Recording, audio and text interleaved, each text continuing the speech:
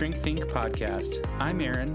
And I'm Nathan, and we're both licensed professional counselors in Oregon, here to open up our lives and minds with you. We are your companion on the journey to grow your healthcare practice, yourself, and your relationships. To get you started, we've got a free email course on our website, shrinkthinkpodcast.com/course, with practical steps on overcoming your fear and anxiety. Thank you for joining us on the Shrink Think podcast.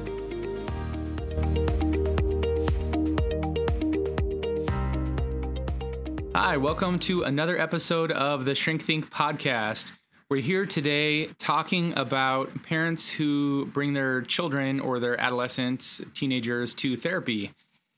So if you are one of those people who is considering taking your child to therapy, or maybe you already are, then this episode is for you. There are some great benefits and advantages of taking your kid to therapy.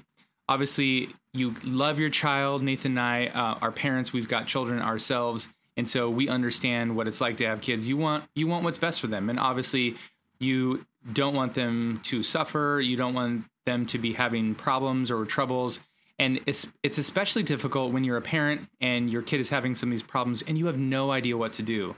You've tried everything you possibly could try. You've talked to a number of people and the issue is still there. You don't really know what's going on. And so you are going to a therapist, to a counselor, in hopes that they can help your kid where you can't. So you're putting a lot of trust in this other person and in the process. And you're feeling, quite honestly, really powerless and frustrated, maybe even a bit scared. And so it's great that you're going there, but there are some things that we want you to know that would be helpful for you to know about that process in order to maximize that experience for you, for your kid, and for the therapist. And there are probably things that you don't really realize that you probably need to have some of that information. And that's why we're here. The Shrink Think podcast exists to give you some of that behind the scenes information to maximize your therapy experience. So Nathan, let's get this started. If you are a parent and you're bringing your kid to therapy, what's the first thing that people need to know?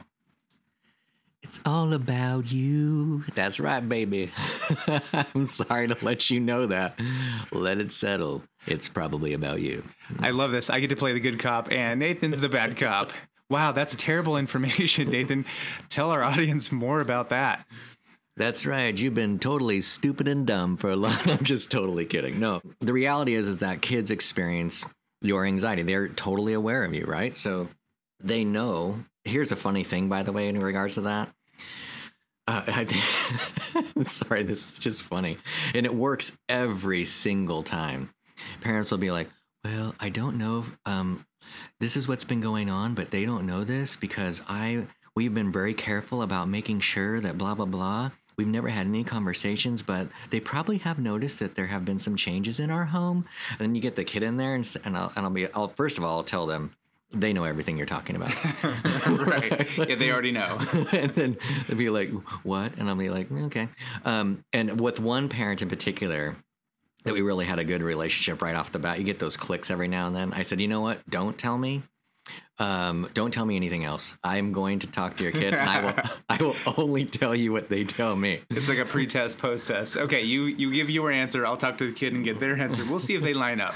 Right. It's amazing the detail the kids have. They have so much. Like this one kid goes, so here's the deal. This kid is 11. Okay. So I know something's going on because I woke up when I came down in the next morning and there was beer in the fridge and like, my mom doesn't drink beer, but I didn't see anybody. But I'm pretty sure that I heard a guy's voice the other night. And so, like, he had surmised this entire situation and figured it out. But he didn't want to talk to his mom about it. So he was anxious about the entire thing.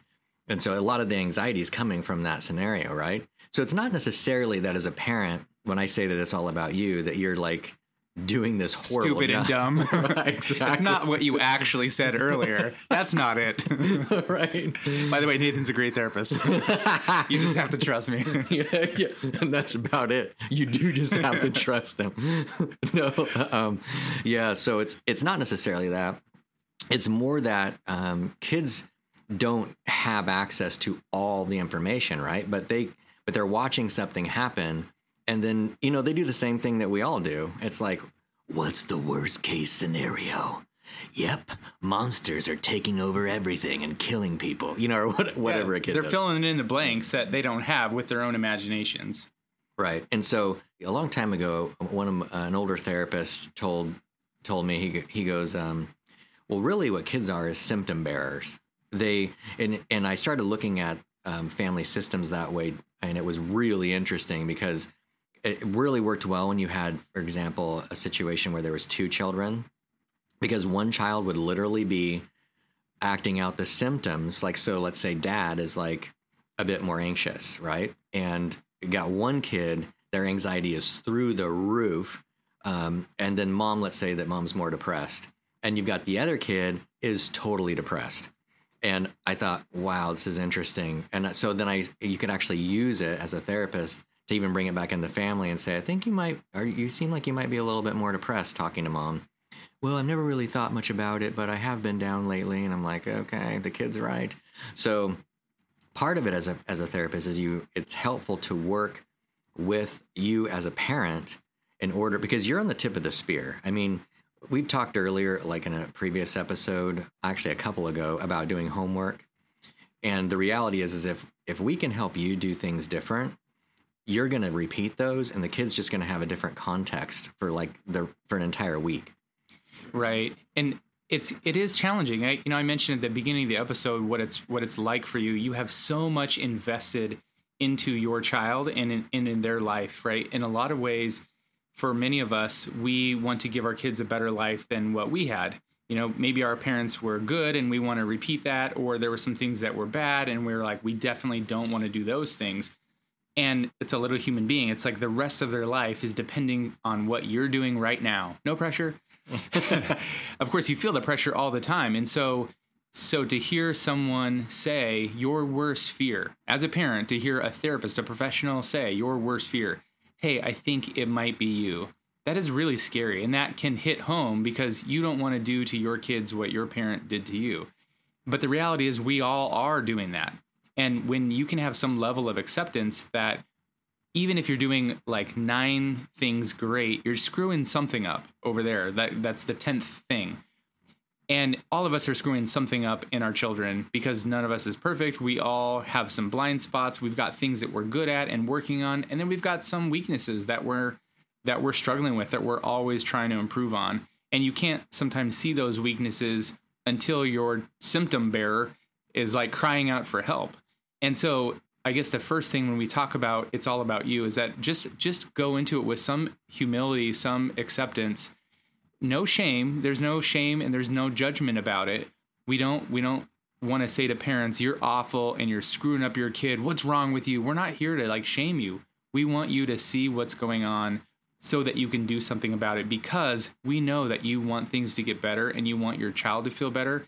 And if we need to look at you as part of that system that's causing some of that, then we want to help you to see that so that you can do something different about it to empower you. Right. It's not about who you are. That's what shame is. It's about more like the different things you're doing. And also it will likely be about what you believe, stuff that you don't necessarily know. But the other thing is that, Aaron was talking about this being a worst fear, which I think is totally true. It would be a worst fear with me. I'm just glad that I do everything right. Sorry for Aaron. Apparently he's not doing things right. But I'm doing it all wrong. No, but is that the behavior that children do sometimes is so different or obtuse or like outside of a norm that you're not going to see your contribution often. Like you won't, it'll be like, I don't do anything that could cause that. I mean, you've got to be kidding me. I'm not doing, there's nothing that I've done that could justify my kid being that kind of a turd, or whatever it happens to be. And so while we're challenging we're suggesting, okay, look, you're probably not doing something that's egregious, but the reality is that whatever's going on, your kiddo's genetic pool of stuff inside of him and how his anxiety or depression or whatever works is responding to that thing, that if you change it, likely everything else will also change. But on the other hand, the kid probably needs skills that you may not necessarily be able to teach, because if you were, they would have already been taught. Right. So another way of looking at it is we just want to put all the cards on the table and see what we're working with. so that we can understand what's going on and then be able to implement some skills, some interventions, some changes, whether it's giving you some skills to do some things differently and or some combination of giving the child some skills so that they can do some things differently so that the family can be functioning much better together. And I want to honor a couple things here. One is that kids do have mental health problems. Like that have nothing to do with you. There's bipolar disorder, there's stuff like that, like clinical depression, that it's not you. But here's the thing. What we're talking about is kind of twofold. On the one hand, and this is going to open up a bag of worms that I think that we can address some of here in a second. If you are genetically, like you are the genetic parent and you're a bio parent, right? If you struggle, for example, with biting your nails and you have a kid that's a lot like you that bites their nails, you are not going to be able to teach them to not bite their nails because you can't not bite your nails yourself. And the way your kid works is like a lot like you, which means that whatever didn't work for you will not work for them. And so this does open the can, though, about like for the blended families, step parents, and that kind of thing. The reason why I say that it opens that can is because if you are a step parent and you're like, well, I don't have any of that stuff and nothing that I'm saying is going to be able to fix it. Like I suggest them not to bite their nails and they still don't do it. I don't bite my nails and I can't get them to stop biting them, or whatever. And also, side note, step parents don't have as much authority with kids that are not their own. And that's, if you read all the books, that's a fact. And I agree with that. At best, if you're a step parent, what you probably need to focus on more is just being a good friend. And then also what you can always do is kids need to learn how to respect boundaries, right? So you do have authority over yourself. You just don't necessarily have the same kind of authority over the kid of another person. Yeah, I think there's another component that also gets lost in this oftentimes that's important for us as parents to remember is that our children are independent agents making their own free decisions. So much of the time as parents, we think that we're doing this to our children, and if we just did everything differently, then they would respond differently. So it's interesting. On the one hand, we don't want to be at fault because it's like, oh, it's not my fault. I didn't cause this. But then at the same time, on the other hand, we are taking full responsibility and recognizing that if we do something different than the kid, if we didn't do something different, if we were different, if we didn't have this issue, if we didn't whatever, the kid would not be doing this. But that's neglecting the idea that your kid is making their own decision. You could be doing a lot of things really well and teaching your kid all the skills that they need to have, but there's some other dynamic going on, or the kid is making their own decision to rebel, or they're just choosing to not listen. They want to just do things themselves. And so they might be causing their own problems. So I think that's the other component to keep in mind. While you might have your own responsibility in this parent, your child also has their own responsibility. And we just want to put all those cards on the table in therapy. And because it's difficult for therapists, if you're coming in as a parent and saying, here's my kid, fix them, they are the problem, or they've got this issue, can you help them? And we're looking at it like, well, mom, dad, I think you've got some issues. That's a really difficult conversation for us to have in general. And then it's especially difficult if you're not really even open to that idea. So we want you to go in being informed of this so that you can put that on the table and open the door for your therapist to be able to speak to you. Yeah, and this kind of leads us to the next thing that's wonderfully complicated. To be honest, this is the most major frustration that us therapists have when it comes to working with kids. And that is the age of consent. So the age of consent is different wherever you could live, right? You need to know what that is based in your state. In the United States, in Oregon, it's 14. And what consent essentially means is when a person can say they want counseling or they want medical treatment. Because at that same age, they also have privacy.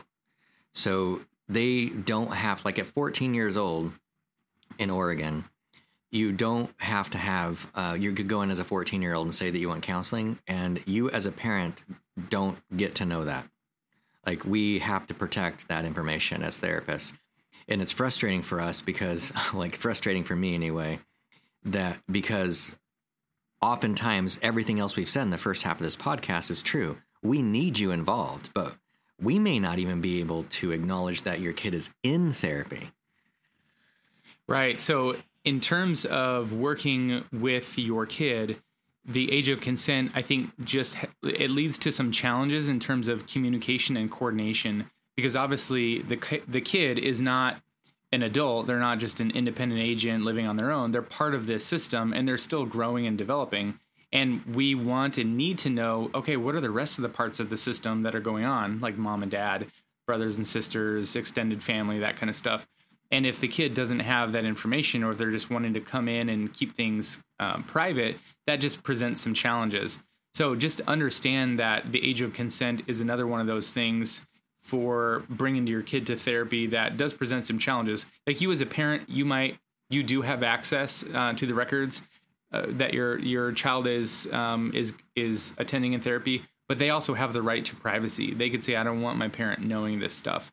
And so as therapists, we will generally try to limit the information. It's like we're trying to walk this tightrope between, we want to honor and respect you parents, but we also need to honor and respect the confidentiality of the client, the kid, to do what, to have the safety of that space to talk about and explore all the things that they need to without infringing their parent infringing on that space. Because that's exactly what makes it safe in the first place, is that nobody else can know about this, not even mom and dad. Right. And so the complication of this really goes down to, like, they don't have to.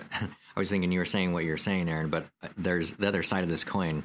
The reason why this consent thing became a thing is because people were realizing in some families, in some situations, these kids need help.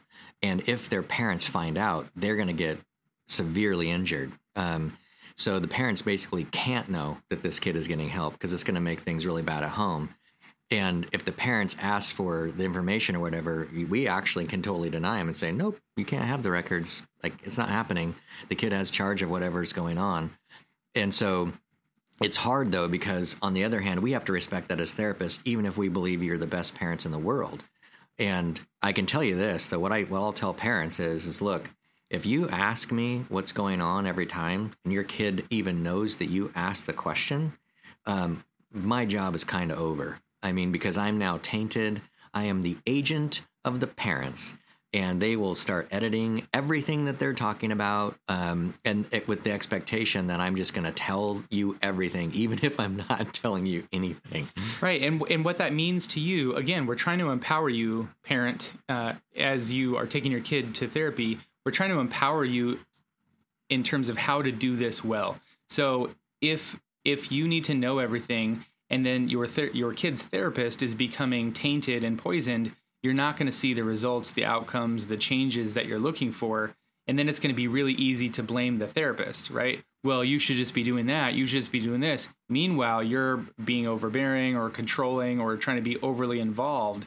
And that is essentially hamstringing the therapist and halting all the progress. So we want you to know that, because being too involved is not a good thing. At the same time, the other side of that coin is you don't want to be too passive, because we do need your involvement. It is important for you to be involved in the way that the therapist sees would be helpful. Maybe the therapist needs to meet with you individually, privately, to find out more about how you're doing things, or what some of your values are, or maybe even it's some things about you, like what's some of your upbringing that might be contributing to what you're doing, and how that might be impacting your kid. So just be aware that there's this kind of tight balance between being involved in the process and knowing what's going on, and then giving your kids space and freedom to talk. And that leads us to the very last thing, which is communication with a therapist, or the coordination with a therapist is different. I think when you're an individual going to therapy, it's just you and the therapist. You're coordinating schedules, you're communicating in session.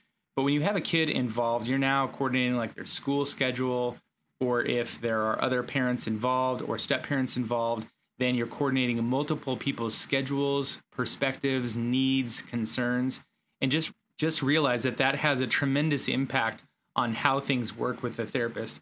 You might all of a sudden be expecting the therapist to see your kid in session, but then also respond to emails or phone calls or text messages that you have. And generally speaking, we don't do that. We try to keep things in session where they're sort of controlled, if you will. We can address them head on. But if you do need to pass some information via email or phone call or whatever, generally speaking, this is our time, and if we're providing a service, we're still doing our job, and so we expect to get paid for that. And some therapists don't charge for that. If you are a therapist, you really do need to be charging for that because you're still providing valuable time and services. But if you're a parent, just to understand that those things might cost extra, but it's for a good reason, because we're trying to coordinate and triage around the issue, and you can't just limit it to the session. There just needs to be more that's done outside and in between that. Yeah, part of the complication that Aaron's talking about, there's a lot of relationships involved. So child therapists actually end up having to navigate really tenuous relationships in several different directions on a regular basis, because there's some things that you might think are normal or intuitive. And I'm not going to get in the weeds on this, but I'll give you an example, would be custody, right? Therapists do not determine custody. They don't speak into custody. They haven't shaken hands with custody. They're not friends with it. They work with your kid, and that's it. But it's a common thing for a therapist to have this conversation and go, nope, I'm not doing, nope, I can't write that. Nope, your lawyer needs what? Nope, I'm not doing that. So that's not my job. Right. So it is complicated. And we just want to kind of, on behalf of those child therapists out there, say, all right, give them some slack. Know that they are having to navigate a lot of relationships, and they're doing the best they can, and they really want the best for the kid ultimately, and they're trying to figure out how to help everybody get that result, but most importantly for the kid's life to settle down. So I just said a lot. In conclusion, we hope this was helpful. We know it's bigger than this. We probably will get a panel together in the future of child therapists to speak into this in more depth. But until then, have a great day.